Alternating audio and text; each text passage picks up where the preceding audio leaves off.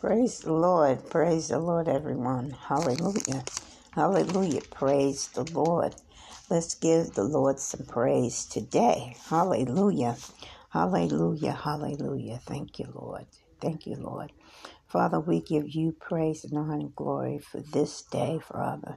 We thank you, Lord Jesus, for dying on the cross for us yesterday, Father. We thank you, Lord, for being the Passover lamb for us, Father. We thank you, Lord, for loving us and thinking about us, Lord, for caring for us and taking care of us, Lord. Thank you, Father.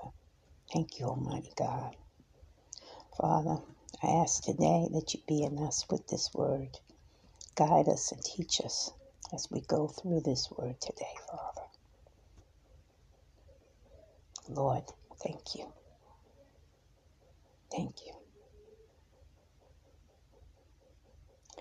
This we pray in Jesus' name. Amen. Amen. Amen, everyone. Before we get started, we're going to be reading today in Corinthians, 1 Corinthians chapter 9. Before we get started, I just want to say, yesterday was Passover. And Passover, as you know,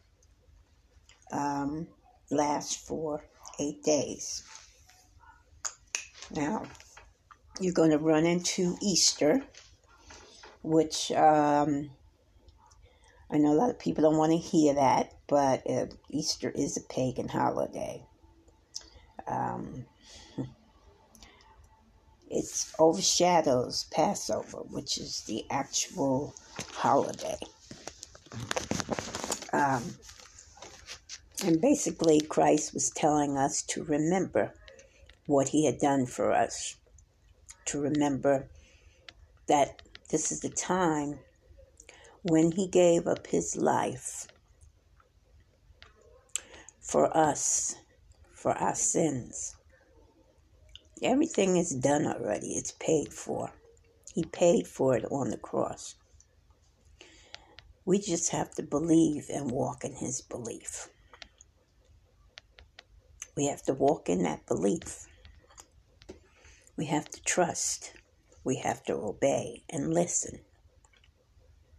And the only way we can do that is when we have a connection with him. And this is why it's so important that we stop and take time and make that connection every day, several times during the day. And eventually, you'll be so connected that it'll just happen. You just be sitting there and you can hear what the Lord's saying, what's going on. It'll just come to you. Just like if though you were having a conversation with someone sitting next to you.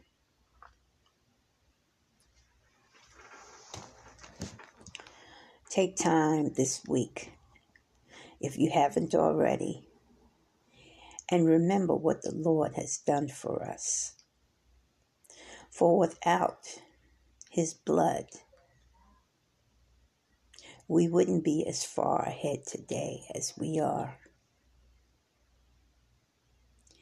Many of us would have been dead and gone.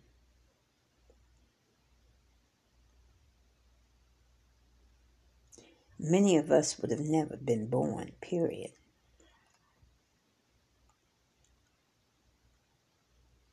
Take time today and give him some glory and praise and honor that is due him. Amen? Amen, everyone. We're going to take a few minutes and give God some praise. Hallelujah. Hallelujah. Hallelujah, Lord. Hallelujah. Hallelujah. Hallelujah. Oh, Lord. Lord, we praise your holy name. Lord, we praise your holy name. Hallelujah, hallelujah, oh Lord. Hallelujah, hallelujah, oh Lord. Hallelujah, hallelujah, Lord. Hallelujah, hallelujah, Lord. Hallelujah, oh Lord. Hallelujah, oh Lord.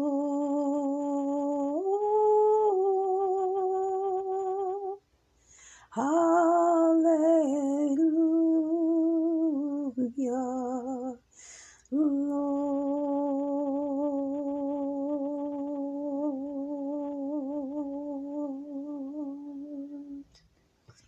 Hallelujah. Hallelujah, Father.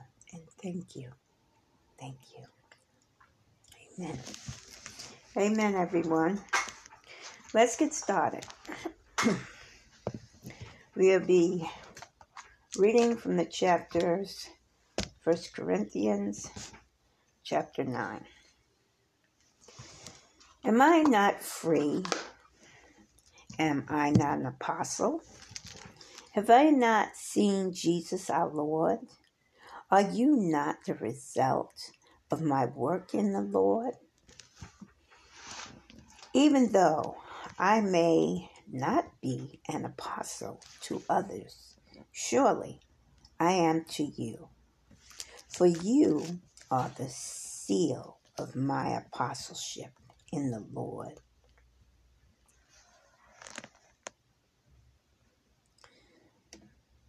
This is my defense to those who sit in judgment on me. Don't we have the right to food and drink? Don't we have the right to take a believing wife along with us? This is Paul, and he is dealing with the church of Corinth. Many people have risen up to him, wanting to see his credentials, asking questions, whether he's really an apostle, and etc., etc. And we have this today when people come in to congregations or churches or wherever, and people want to see their credentials, want to know whether they're truly people of God. What have they done, etc., etc. You see, nothing has changed under the sun, as the Lord says. And here he is defending himself and explaining things to the people.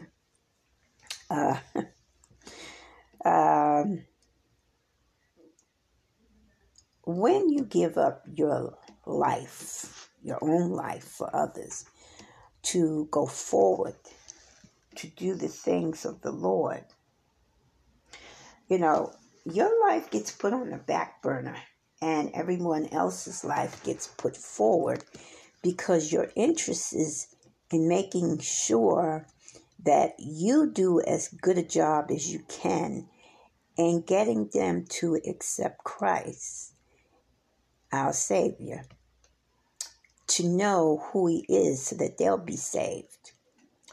And, people can really they can give you a hard time as you're trying to do this. This is just man's nature. Man doesn't come to God, "Ooh, yeah, I'm ready, yeah." No, man comes kicking and screaming and punching and hollering and, So, all right, let's continue. So he says, don't we have the right to take a believing wife along with us, as do the other apostles and the Lord's brothers and Cephas? Or is it only I and Barnabas who must work for a living, who serve as a soldier at his own expense, who plants a vineyard and does not eat of its grapes, who tends a flock and does not drink of the milk?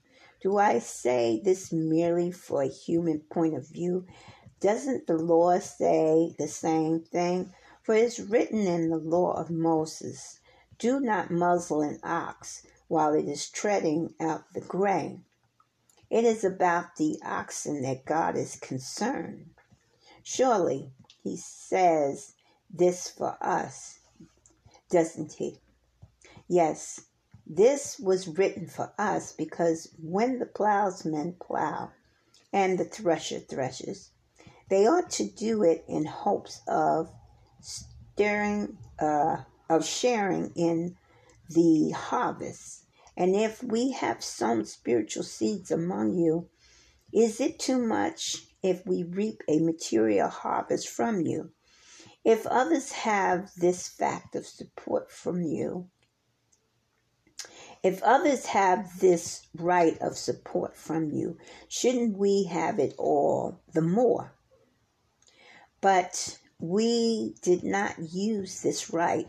On the contrary, we put up with anything rather than hinder the gospel of Christ. I'm going to pause here for a minute, because Paul was exceptional, and there are people out here much like Paul. I have to say that I'm one of those people. I don't believe, it's not that I don't believe, but I feel strange taking a prophet, even though the Lord says you should be given a prophet. You should be given a payment for your work. I feel like the word of God should be, it's here. I mean, it's in it's in his book. Not that his book is free. I mean, you have to buy a Bible to get the word most times. I mean, there are ministries that give out Bible free. So, again, you can get it free or you have to pay for it, one of the two. But at any rate, the word is literally, in my point of view, free.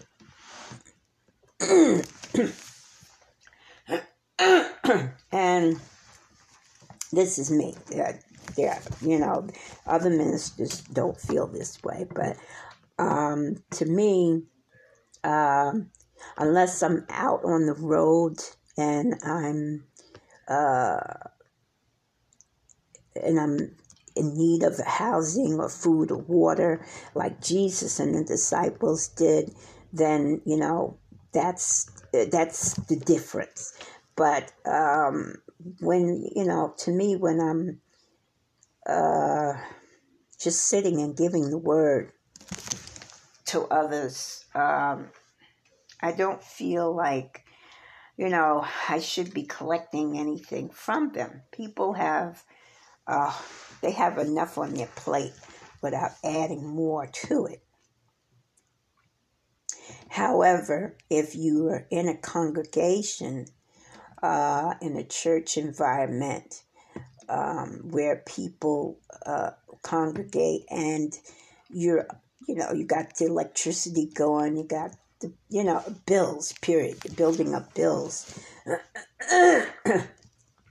Yes, you should give to the minister or pastor or whatever, the church, so that they can keep the doors of the church open. What I mean by that is keep the electricity on and keep the water running so you can use the bathroom. And that should be it. Other things, like I have a problem with ministers billing the public, billing their constituents, or goading their constituents into helping them buy TVs and airplanes and boats. And I have a problem with that, because to me that's not something that your congregation should be paying. That's something you want. That's something you should pay for. But when it has to do with something concerning you and the congregation and the environment that you're in, that you're utilizing, by all means. But there should not be a price put on. That's another problem I have with ministers, with them putting price tags on things. Like you walk in and they go, oh, we're taking up an offering today and we want X amount of dollars. No. No. Immediately, I'm turned off by that. The Lord tells you give what you can give out your pocket. And this thing about the 10%, I have a whole thing about that. If you look through my podcast, you'll find out about it. I don't want to get into it today, but that was for a specific time. And, ministers like to use that a lot. And no, you should give what you can give accordingly. And I always tell people, before you give, talk to your Father, talk to God. Say, Lord, this, and this. You know what's going on in my life. And I want to give, but I don't have, so what do I give? Okay? And that's how I feel you should do it. Okay? All right, let's get back to the word here.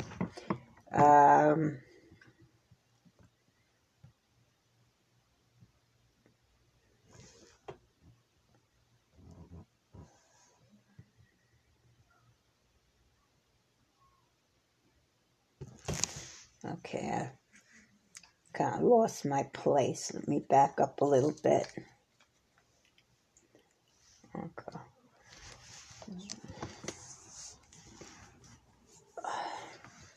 Okay, I'm going to go to 9:10.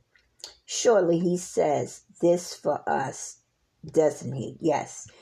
This was written for us because when the plowman plows and the thresher threshes, they ought to do so in hopes of sharing in the harvest. And if we have sown spiritual seeds among you, is it too much for us? Is it too much if we reap a material harvest from you? If others have the right of support from you, shouldn't we have it all the more? But we did not use this right.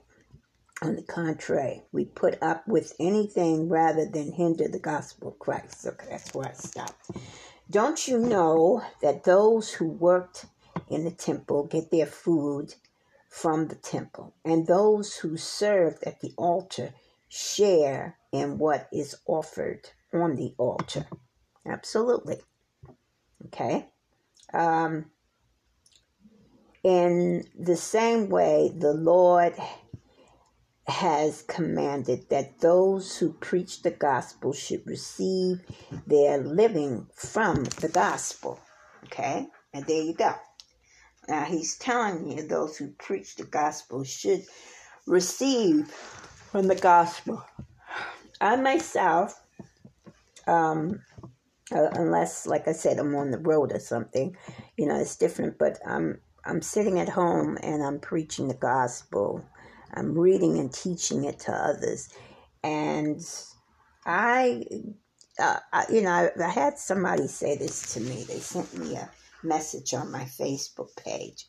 And they said, well, unlike some people who get paid to preach the gospel, I don't. And it was supposed to be a plug at me. And actually, you don't really make, I don't know what they think I make on here, but I really don't make a lot of cash flow on here. Not even enough to buy soda. I don't do it for that purpose, no way. I do it because I want people to know who God is and how much He cares and loves us. But I do get a little something, and I'm okay with that. If I need more, I'll pray and ask the Lord to supply more, and He will. I prayed about certain things on this podcast, and and it happened. So, I don't have any worries about that. But just wanting to say that because the Lord is telling you that those who preach the word should receive. However, they should not be gouging. They should not be putting a price on what they should get paid. He's just saying they should get paid. They get paid by whatever the congregation is able to give. Okay? All right.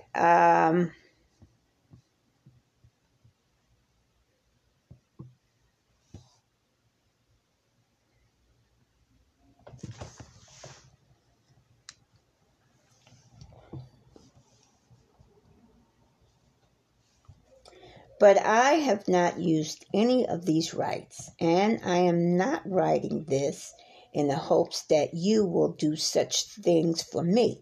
I would rather die than have anything deprive me of this boast. Yet, when I preach the gospel, I cannot boast, for I am compelled to preach. Woe to me if I do not preach the gospel. If I preach voluntarily, I have a reward.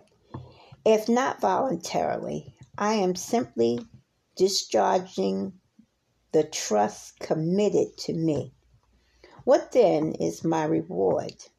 Just this, that in preaching the gospel, I may offer it free of charge, and so not making use of my rights in preaching it.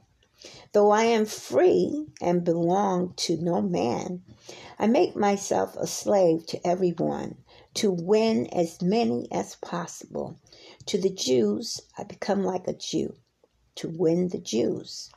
And to those under the law, I become like one under the law, though I myself am not under the law, so as to win those under the law.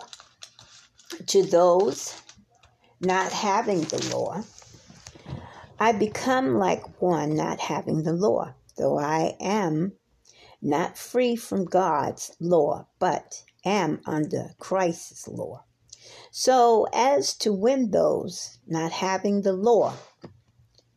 To the weak, I become weak, to win the weak. And I have become all these things to all men, so that by all possible means I might save some. I do all this for the sake of the gospel, that I may share in its blessings. Do you know that in a race all the runners run, but only one gets the prize? Run in such a way as to get the prize. Everyone who competes in the games goes into strict training. They do it to get a crown that will not last, but we do it to get a crown that will last forever. Therefore, I do not run like a man running aimlessly. I do not fight like a man beating the air. No, I beat my body and make it my slave, so that after I have preached to others, I myself will not be disqualified for the prize. Amen. Amen. Now we're going to move on to chapter 10. It's called The Warnings for Israel's history. For I do not want you to be ignorant of the fact, brothers, that our forefathers were all under the cloud, and that they are passed through the sea. They were all baptized into Moses in the cloud and in the sea. They all ate the same spiritual food and drank the same spiritual drink, for they drank from the spiritual rock that accompanied them. Amen. And the rock was Christ. Nevertheless, God was not pleased with most of them, and their bodies were scattered over the desert. Now these things occurred as examples to keep us from setting our feet on evil things as they did. Do not be idolaters, as some of them were, as it is written.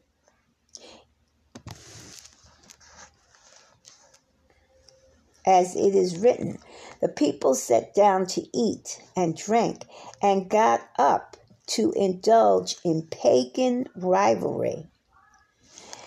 We should not commit sexual immorality, as some of them did, and in one day 23,000 of them died. We should not test the Lord, as some of them did, and were killed by snakes. And do not grumble, as some of them did, and were killed by destroying angels. These things happened to them as examples and were written down as warnings for us, on whom the fulfillment of the ages has come. So, if you think you are standing firm, be careful that you don't fall. No temptation has seized you except what is common to man. And God is faithful. He will not let you be tempted beyond what you can bear. I'm going to say this again. God is faithful, and He will not let you be tempted beyond what you can bear. But when you are tempted, He will also provide a way out so that you can stand up under it. And this is where your connection is so important.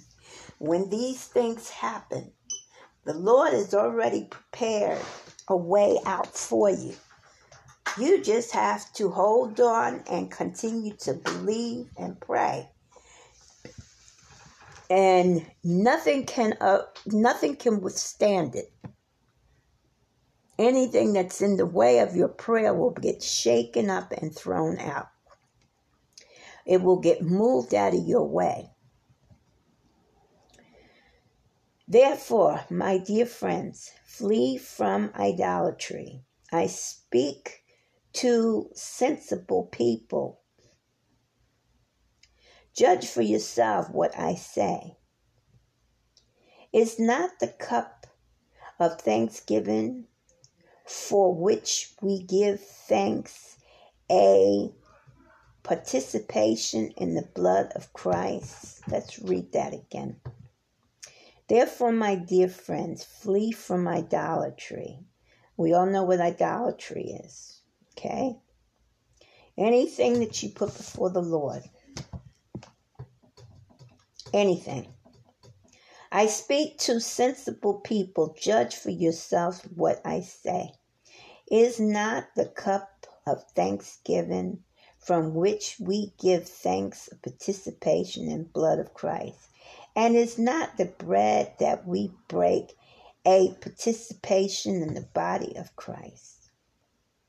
Because there is one loaf, we who are many are one body, for we all partake of the one loaf.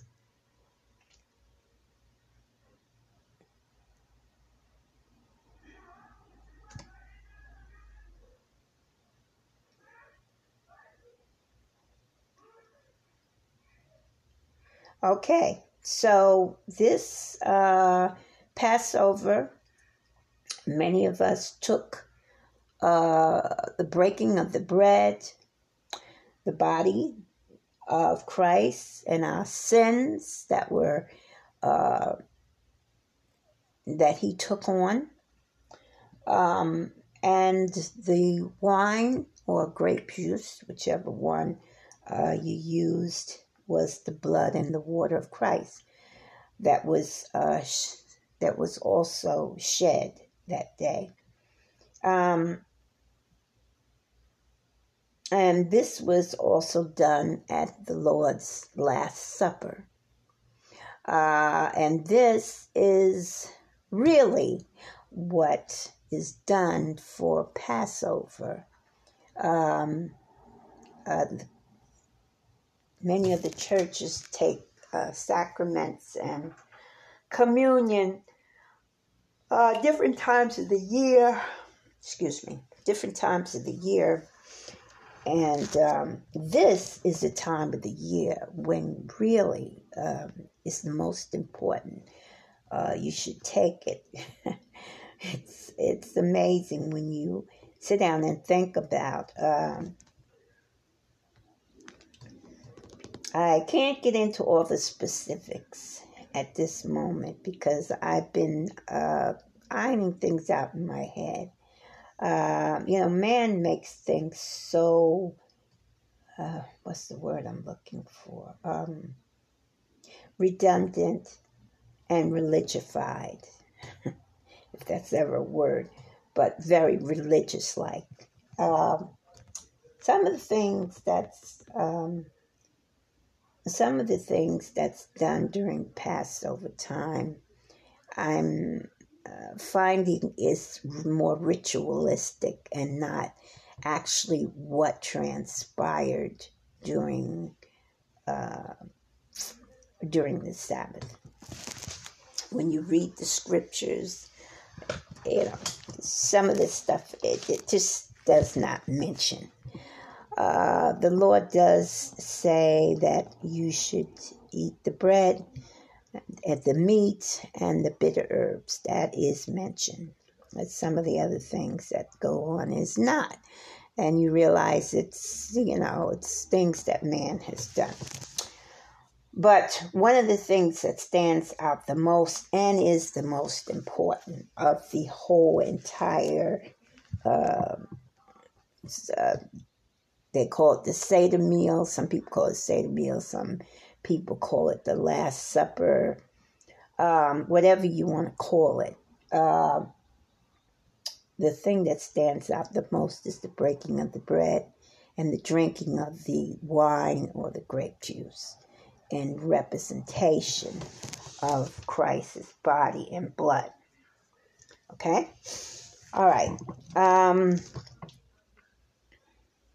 Let's continue. 10:18. Consider the people of Israel. Do not those who eat the sacrifices participate in the altar?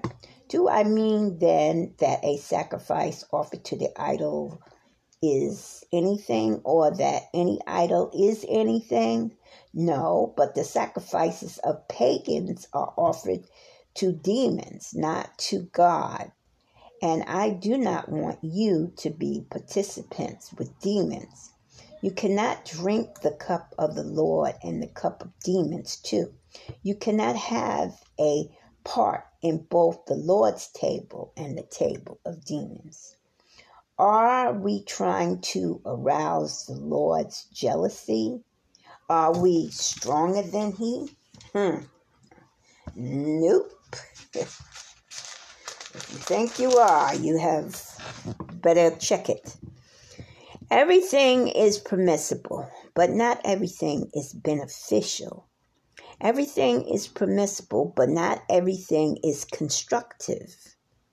Nobody should seek his own good, but the good of others. Let's read that again so people will understand exactly what's being said here, okay? Everything is permissible, but not everything is beneficial. Everything is permissible, but not everything is constructive. Nobody should seek his own good, but the good of others.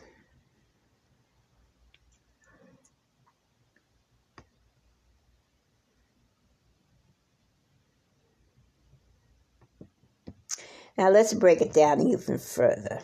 I'm going to read here exactly what the author has to say.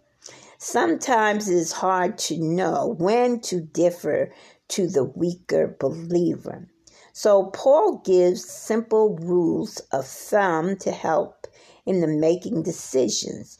We should be sensitive and gracious. While some actions may not be wrong, they may not be the best interest of others. And we should think about others first before ourselves. While we have freedom in Christ, we should exercise our freedom of the cost of hurting a Christian brother or sister. And we should not, we are not to consider only ourselves, but we must be sensitive to others for more on the proper attitude towards a weaker believer. See notes on 8:10 and 8:13. Okay, so he goes even further into this.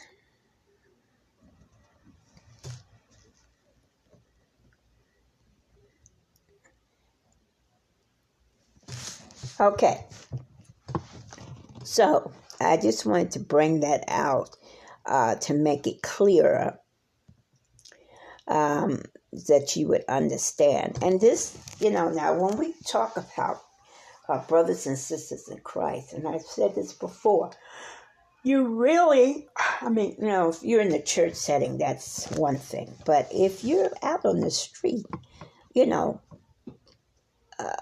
know brother or sister from sister or brother, okay? You don't know who's in Christ and who's not. And so this pertains to that too, you have to be careful because you don't know who God's children are. And no, everybody isn't mature. There are a lot of weak Christians, well, babes as we call them. And so you have to be careful about what you say, what you do, and your actions around them. When you see, and you'll see it, you say something and the way the person responds back to you lets you know where that person actually is. Okay, let's move on.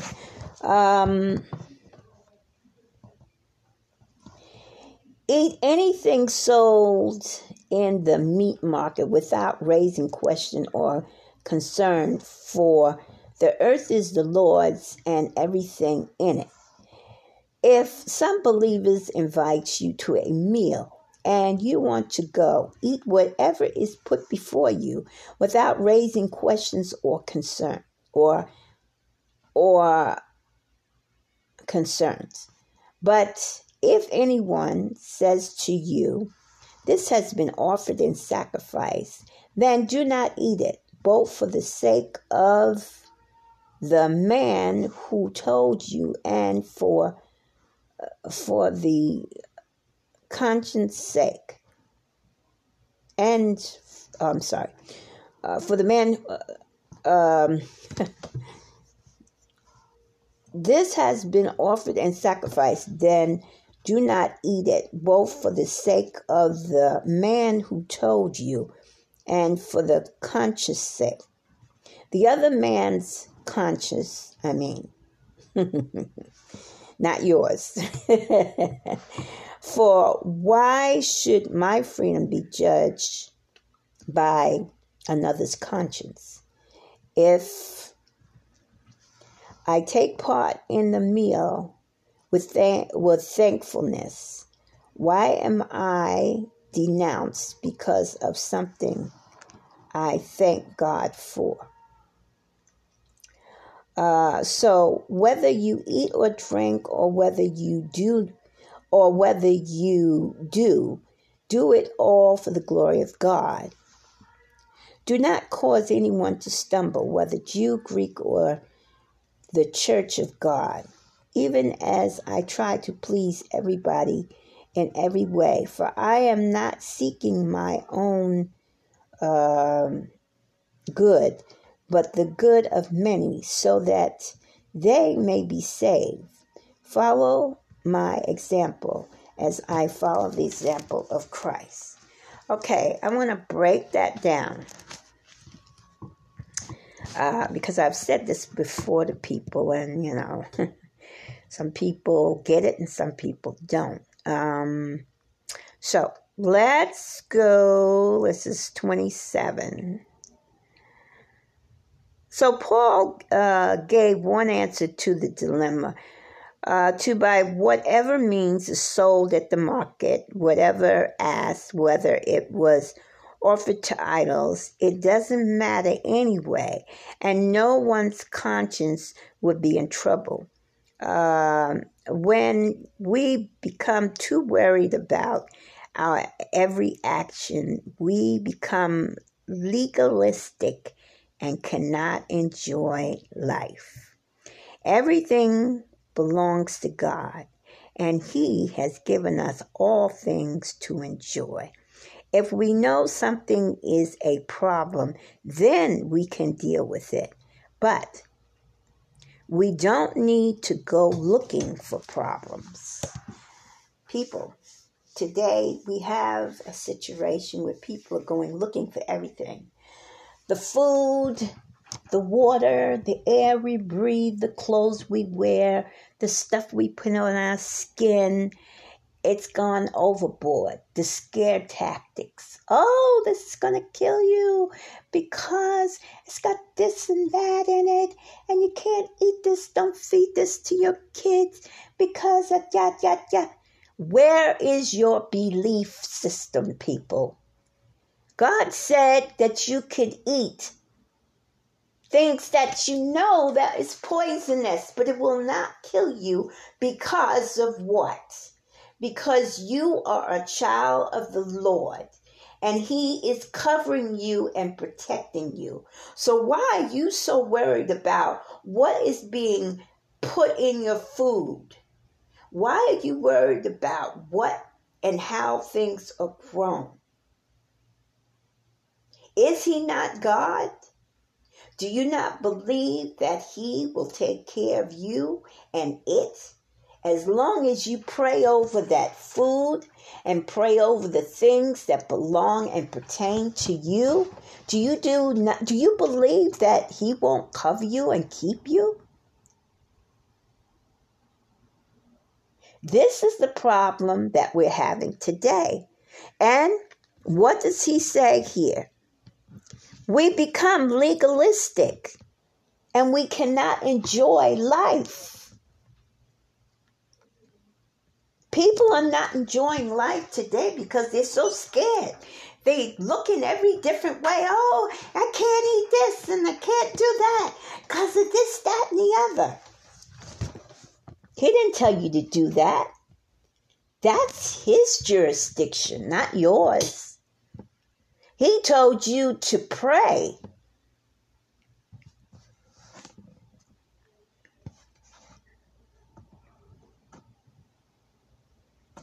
Let's read a little further. If we know something is a problem, in other words, if it's blatantly in our face that, oh yeah, this is a problem. I did do this. I did. If a scientist gets on the TV and says, yeah, I put quinine or cyanide in the apples that's being given out today, then yeah, okay. X that off your food list. Okay? Or pray over that food before you stick it in your mouth asking the Lord to remove whatever he put in there out of it so you can eat it. Remember the men who drank the bitter water? He took a stick that the Lord told him to get, and he put it in the water and prayed over it. And after that, the men were able to drink it. The first time they tried to drink it, they spat it out and said, death is in the water, right? But then when the Lord told him, go get the stick and put the stick in the water, it was a stick, an herb stick that he stuck in the water. The stick pulled everything out of the water that was detrimental, right, to their health, and they were able to drink the water afterwards. So it's the same thing here, okay? Let's move on even further. Why should we be limited by another person's conscience? Simply because we are to do all things for God's glory, even our eating and drinking. Nothing we do should cause another believer to stumble. Okay? This is a problem with people today with the food. You know, a lot of people have read the Old Testament and what God said we're to eat. Okay? That was at that point in time. People today eat that food.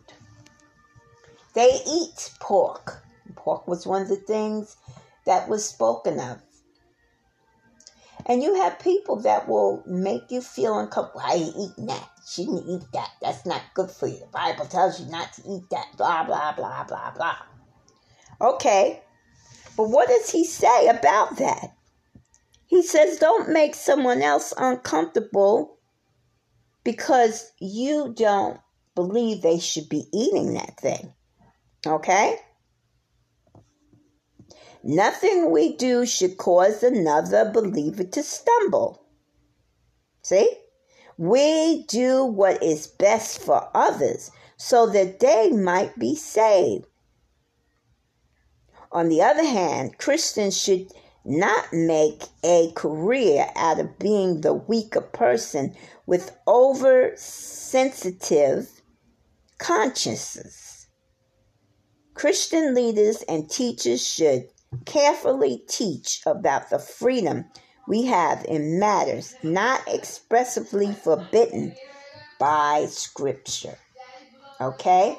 So, it does not say come all the way about eating certain foods. It was at that point in time. In fact, Jesus comes forth later on and says, whatever the Lord has created is all good to eat. Is all good to eat because it was made by God. It was made by Jesus. Remember, all things on this earth created and made through his Son, Christ Jesus. So if Jesus himself is telling you, though all things is good because his Father made it through him, then all things is good. You can eat them. Okay. Let's move on.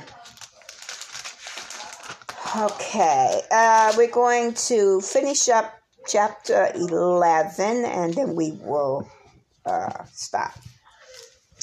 I praise you for remembering me in everything and for holding to the teachings just as I pass them on to you. Now, I want you to realize that the head of every man is Christ. Every man. That means man and woman. And the head of every woman is man. Okay? He is speaking in terms of a man and a woman that are together here. Okay?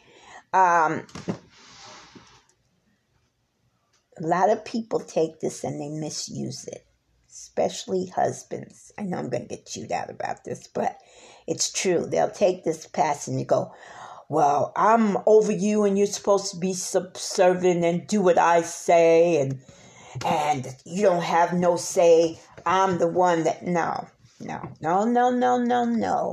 Because God took the bone out of Adam and placed into Eve. And they were one equal part, not separated. They were equal. Okay? But woman does look to man, and man does look to woman for specific things. Okay? Man cannot give birth to children. Only women can. Okay? Women were not gifted with strength. Yes, there are some women out here that are strong, but not the way men were. Men were gifted with a certain kind of strength, and women were not. Okay? Men are bronze, women is beauty. Okay. Let's get back. And the head of Christ is God. Now, they're giving you the setup, the order in which he has placed things. So let's go back over to that. Now I want you to realize that the head of every man is Christ, and the head of the woman is man, and the head of Christ is God.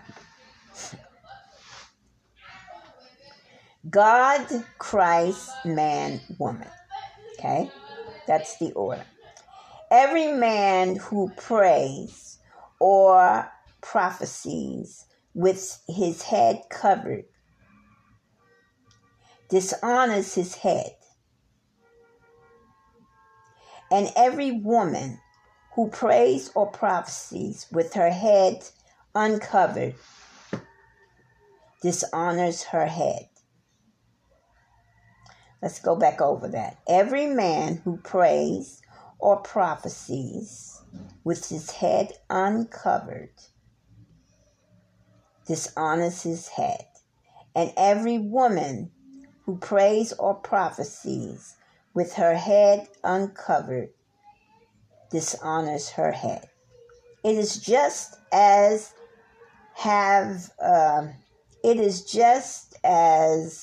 though her head were shaved.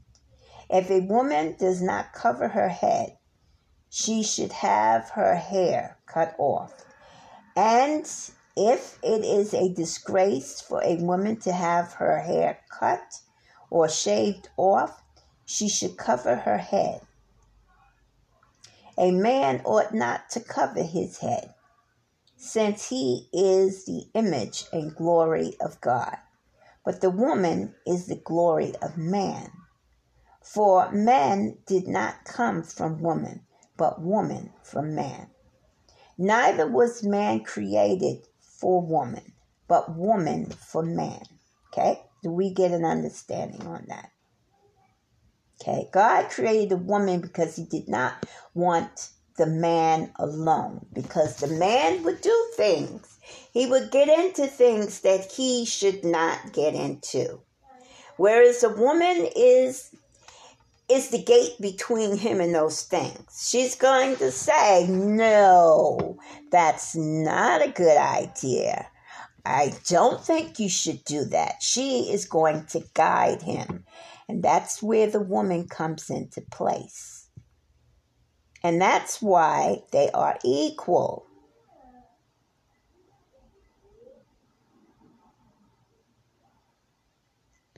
Okay?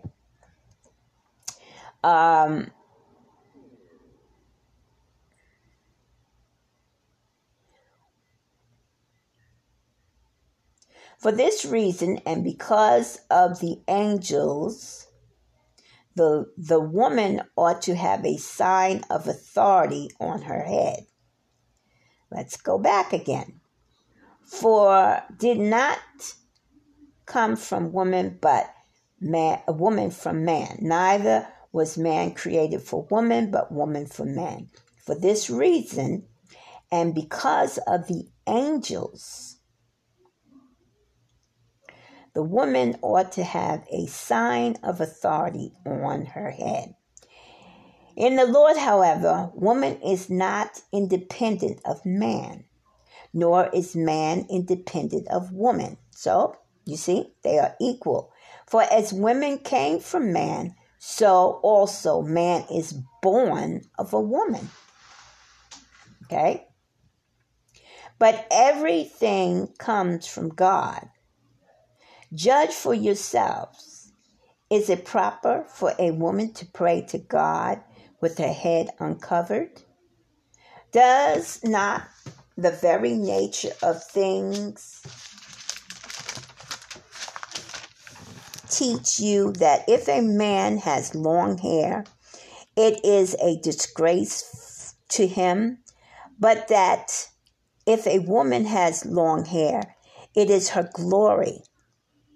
For long hair is given to her as a covering. And if anyone wants to be contentious about this, we have no other practice, nor do the churches of God.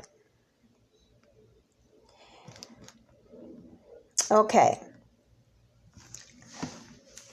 Let's dig into this. Let's see.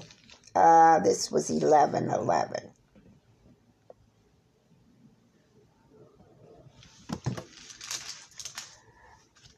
I'm going to go into this a little bit more, but I'm going to go to commercial and come back. All right, everyone. I'll be back in a few minutes. Okay, everyone, with that. Okay, so we left off at 11. Well, let's just pick up at 11. So I really want to get into this. 11. In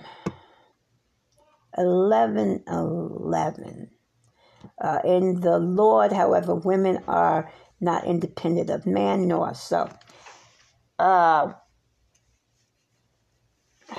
These are the lines of authority. In order for God's created world to function smoothly, okay, although there must be lines of authority, even in marriage, there should not be lines of superiority. God's created man and woman with unique and complementary characteristics.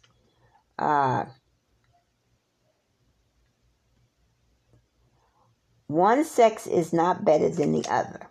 Okay? We must not let the issue of authority and submission become a wedge to destroy oneness in marriage. That's what I said a few minutes ago. Instead, we should use our unique gifts to strengthen our marriage and to glorify God. Amen. Amen. Because of the angels, the women ought to have a sign of authority on her head. It means that a woman should wear a covering on her head as a sign that she is under the man's authority. And this is fact even the angels understood as they observed Christians in worship. Okay? And this is why in many of the churches, but they have pretty much, a lot of women don't do it anymore. And, you know, here it is. Here's the reason why that women covered their heads. They wore hats. You know, a lot of the Protestant Baptist churches, they wear hats. In the synagogues, they They have scarves, okay? In talking about head coverings and length of hair, Paul is saying that believers should look and behave in ways that are honorable within their own culture, okay? In many cultures, long hair on men is considered appropriate and masculine. And in Corinth, it was thought to be a sign of male prostitution in the pagan temples. And the women with short hair were labeled prostitutes. Okay. Paul was saying that in Corinth culture, Christian women should keep their hair long. If short hair on women was a sign of prostitution, then a Christian woman with short hair would find it even more difficult to be a believable witness for Jesus Christ.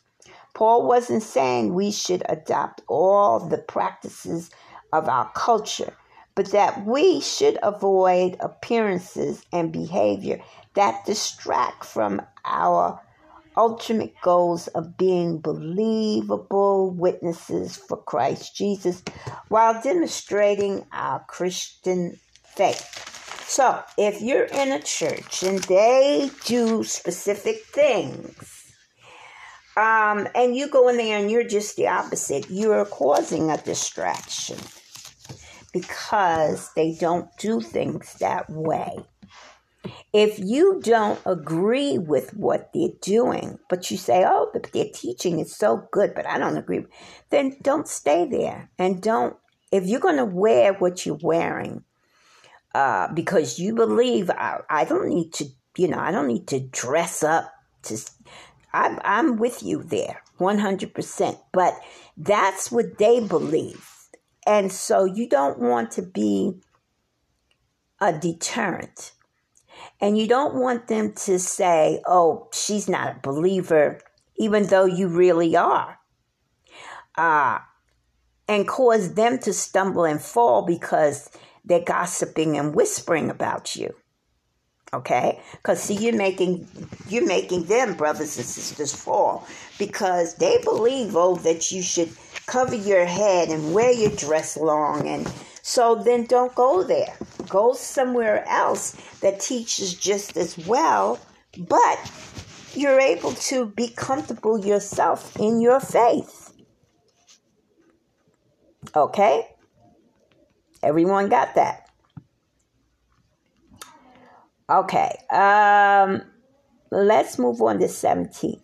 In the following directives, I have no praise for you, for your meetings do more harm than good. In the first place, I hear that when you come together as a church, there are divisions among you. And to some extent, I believe it. No doubt there have to be differences among you to show which of you have God's approval. And when you come together, it is not the Lord's Supper you eat. For as you eat, each of you goes ahead without waiting for anybody else. One remains hungry, another gets drunk. Don't you have homes to eat and drink in? Or do you despise the house of God and humiliate those who have nothing? What shall I say to you? Shall I praise you for this? Certainly not. For I received from the Lord what I also passed on to you. The Lord Jesus, on the night he was betrayed, took bread, and when he had given thanks, he broke it and said, "This is my body, which is for you. Do this in remembrance of me." In the same way, after supper, he took the cup, saying, "This cup is the new covenant in my body. Do this whenever you drink it in remembrance of me. For whenever you eat this bread and drink this cup, you proclaim the Lord's death until he comes. Now, I just saw something very interesting. And I was just saying about how close we can get to the the actual things that transpired during that Passover evening. And it says, the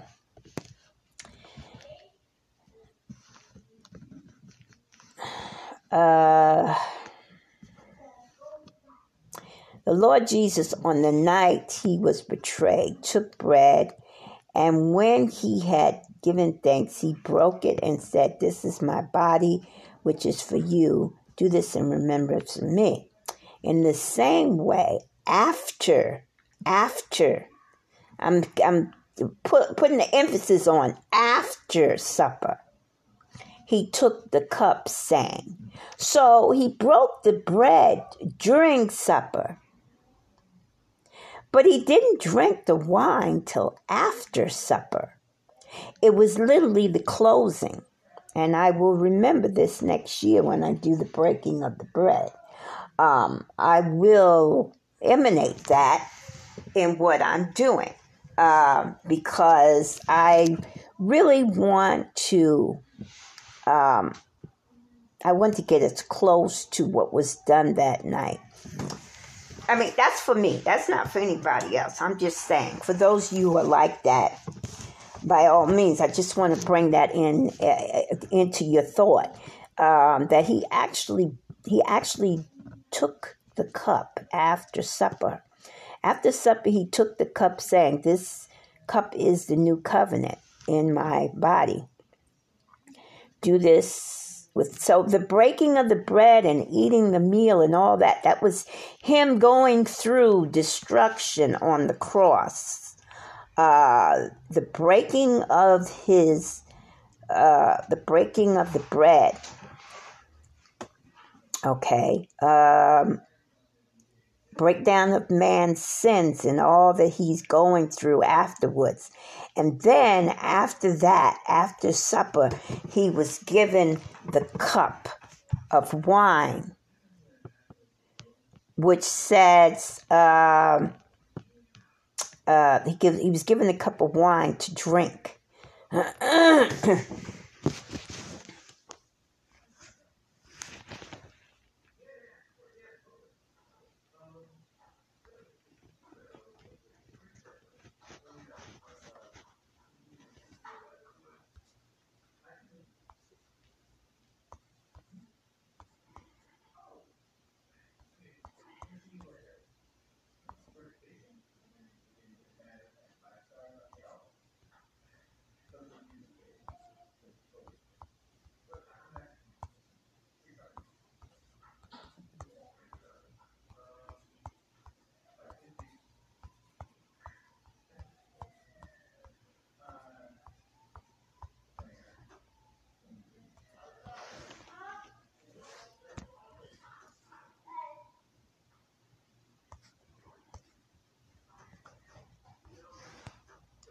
Okay. All right.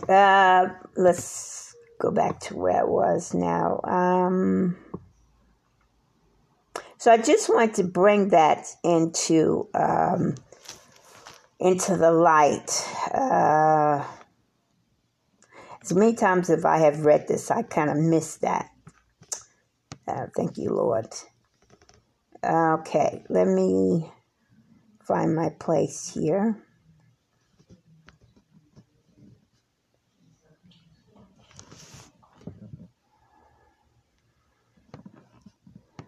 Okay, therefore, whoever eats the bread or drinks the cup of the Lord in an unworthy manner will be guilty of sinning against the body and the blood of the Lord.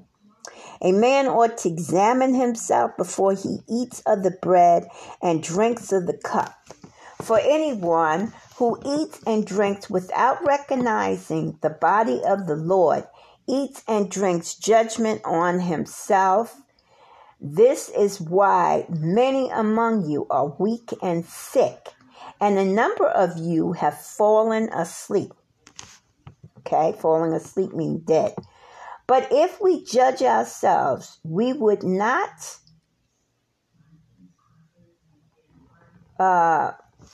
if we judge ourselves,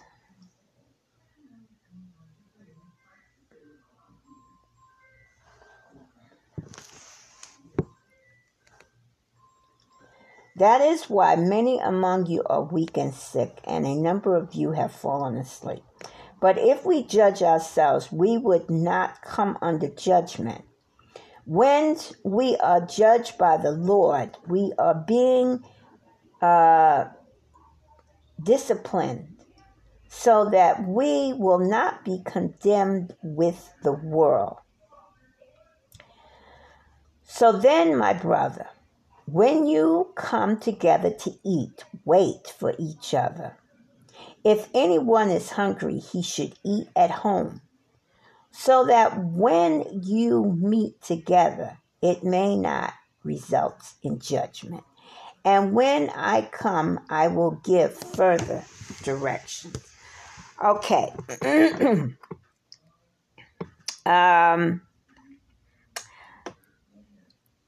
I'm going to pick up from where I left off. I'm going to, I have my own thoughts on this matter.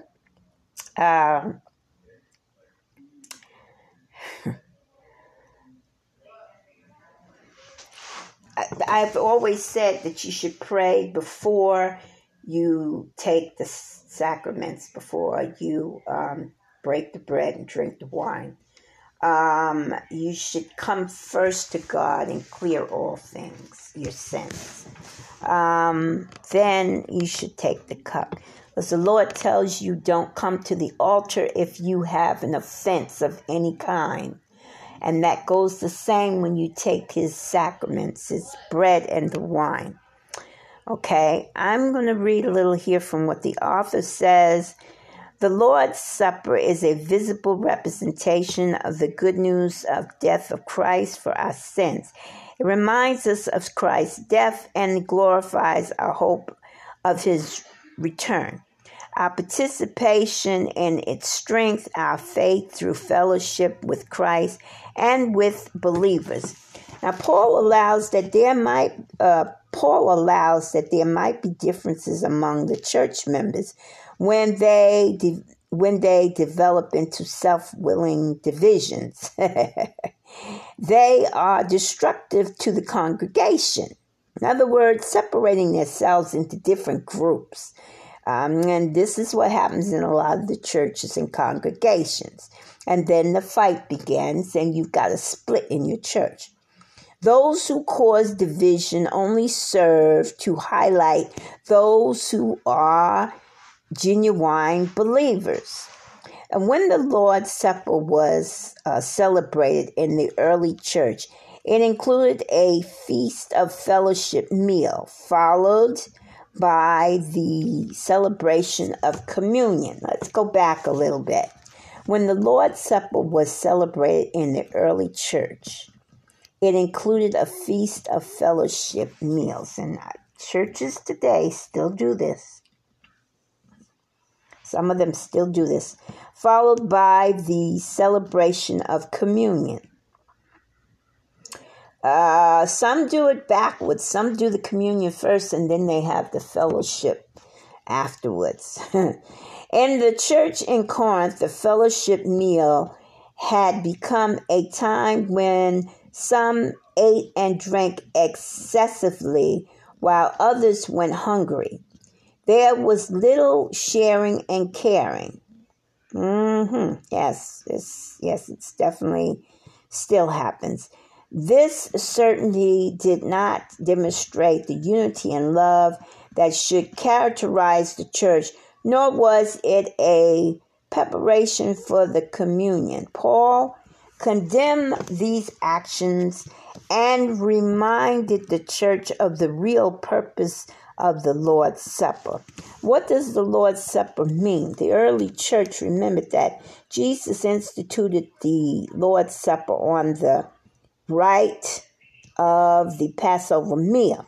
Just as Passover celebrated deliverance from slavery in Egypt, so the Lord's Supper celebrates deliverance from sin by Christ's death. Now, Christians pose several different possibilities for what Christ meant when he said, "This is my body." Some believe that the wine and the bread actually become Christ's physical body, blood and body, and others believe that the bread and the wine remain unchanged, but Christ is spiritually present with the bread and the wine. And still others believe that the bread and the wine symbolizes Christ's body and blood. Christians generally agree, however, that the participation in the Lord's Supper is an important element in the Christian faith, and that Christ's presence, however we understand it, strengthens us spiritually. Okay. What is this new covenant? In the old covenant, people could approach God only through the priest and the sacrificial system. Jesus' death on the cross ushered in the new covenant or agreement between God and us. And now all the people can personally approach God and communicate with him. The people of Israel first entered into this agreement after the Exodus from Egypt. Are we hearing this? The people of Israel first entered into this agreement after their Exodus from Egypt. Okay? They were already talking to God. Okay. And it was designed to point to the day when Jesus Christ would come. The new covenant completes rather than replaces the old covenant. Completes, not replace. A lot of churches believe it replaces. It doesn't. It completes. Fulfilling everything. The old covenant looked forward to, see Jeremiah 31:31. Eating the bread and drinking the cup shows that we are remembering Christ's death for us and renewing our commitment to serve him. Jesus said, "Do this whenever you drink it in remembrance of me." How do we remember Christ in the Lord's Supper? By thinking about what he did and why he did it. And if the Lord's Supper becomes just a ritual or a pious habit, it no longer remembers Christ, and it loses its significance. Let's go back to this because there's a problem here. I want people to hear this. It says, by thinking about what he did and why he did it. If the Lord's Supper becomes just a ritual, and this is the problem today with Passover and many of the sacred holidays, it has become a ritual. Okay? And it should not be. It's to be a thought. Thinking. You're thinking about him. So that means you're thinking about him, and the things that you do in glorification of him, not because it's something that you have to do in a succession of things that has to be done because, no, now it's become ritualistic. And when it becomes ritualistic, it's no longer remembrance of him. It's just something that you have to do. Am I clear on that? And so that's why for myself and for many people out here now, is searching to see how was the Passover actually done, and just how was it performed according to the scriptures. Okay. I realize, not to step on anybody's feet, I realize, you have the Seder meals and all that stuff.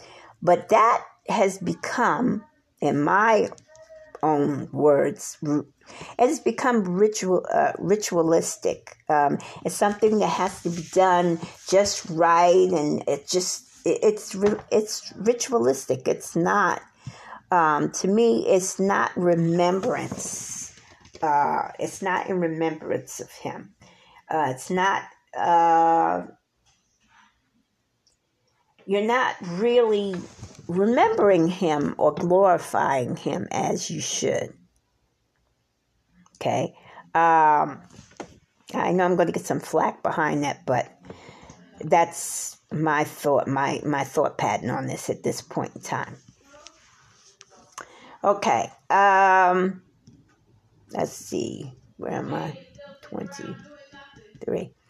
Paul gives specific instructions on how the Lord's Supper should be observed, and we should take the Lord's Supper thoroughly because we are proclaiming that Christ died to our sins, and we should take it worthily with due reverence and respect. We should examine ourselves for any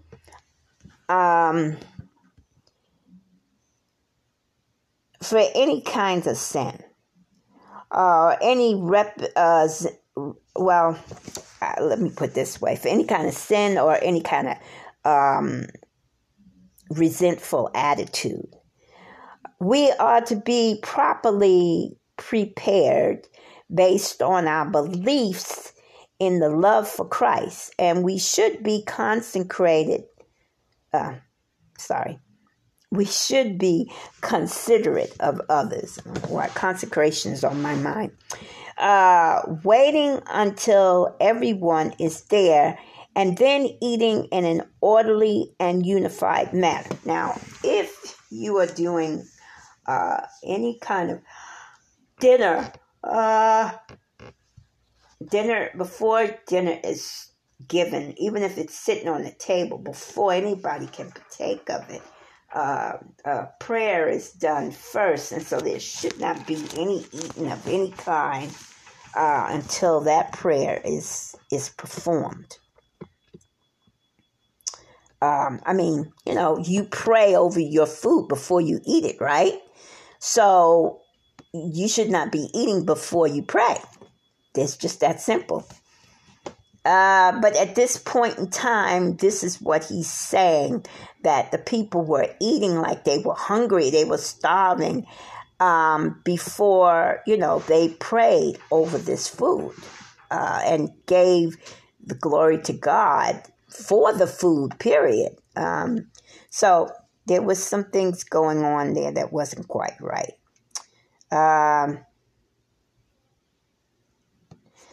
Let's see, what else does he say here?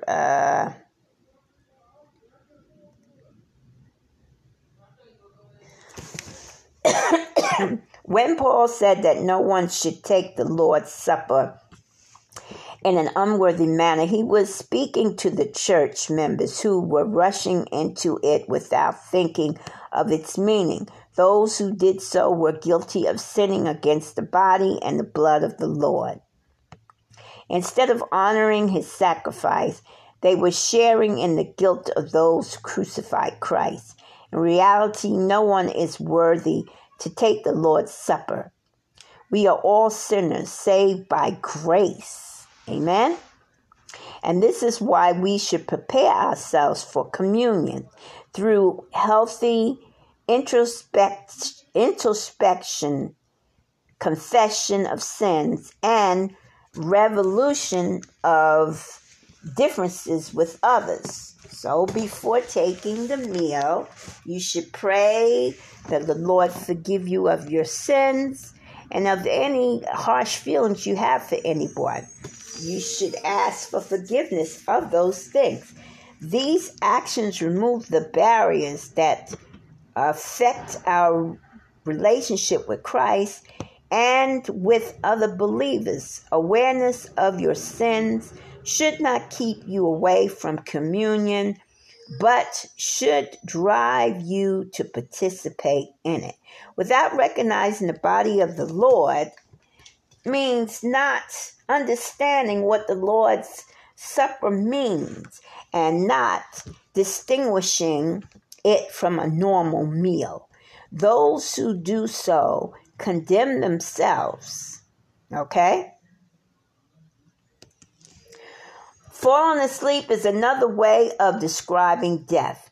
That some of the people have died and many have been a special supernatural judgment on the Corinth church.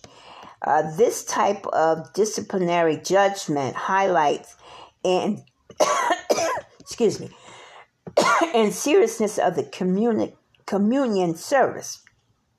The Lord's Supper is not to be taken lightly, and this new covenant cost Jesus his life. The Lord's Supper is not to be taken lightly. This new covenant cost Jesus his life, and is not a meaningless ritual, but a sacrament given by Christ to help strengthen our faith.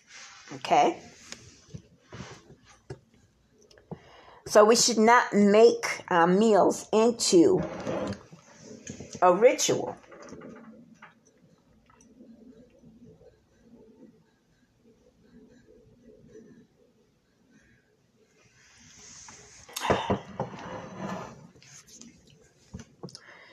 Okay.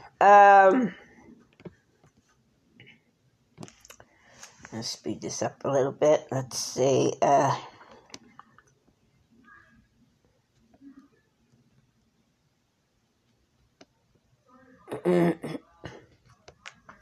People should come to this meal desiring to fellowship with other believers and prepare for the Lord's Supper to follow, not to fill up on a bigger dinner. If anyone is hungry, he should eat at home, means that they should eat dinner beforehand so as to come to the fellowship meal in the right frame of mind. The spiritual gift given to each person by the Holy Spirit. Well, we're going to stop here.